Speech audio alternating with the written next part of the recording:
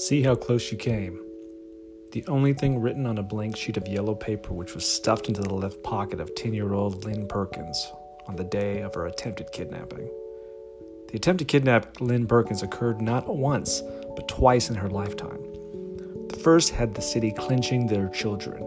The second had more witnesses, but no one flinched as they watched it happen.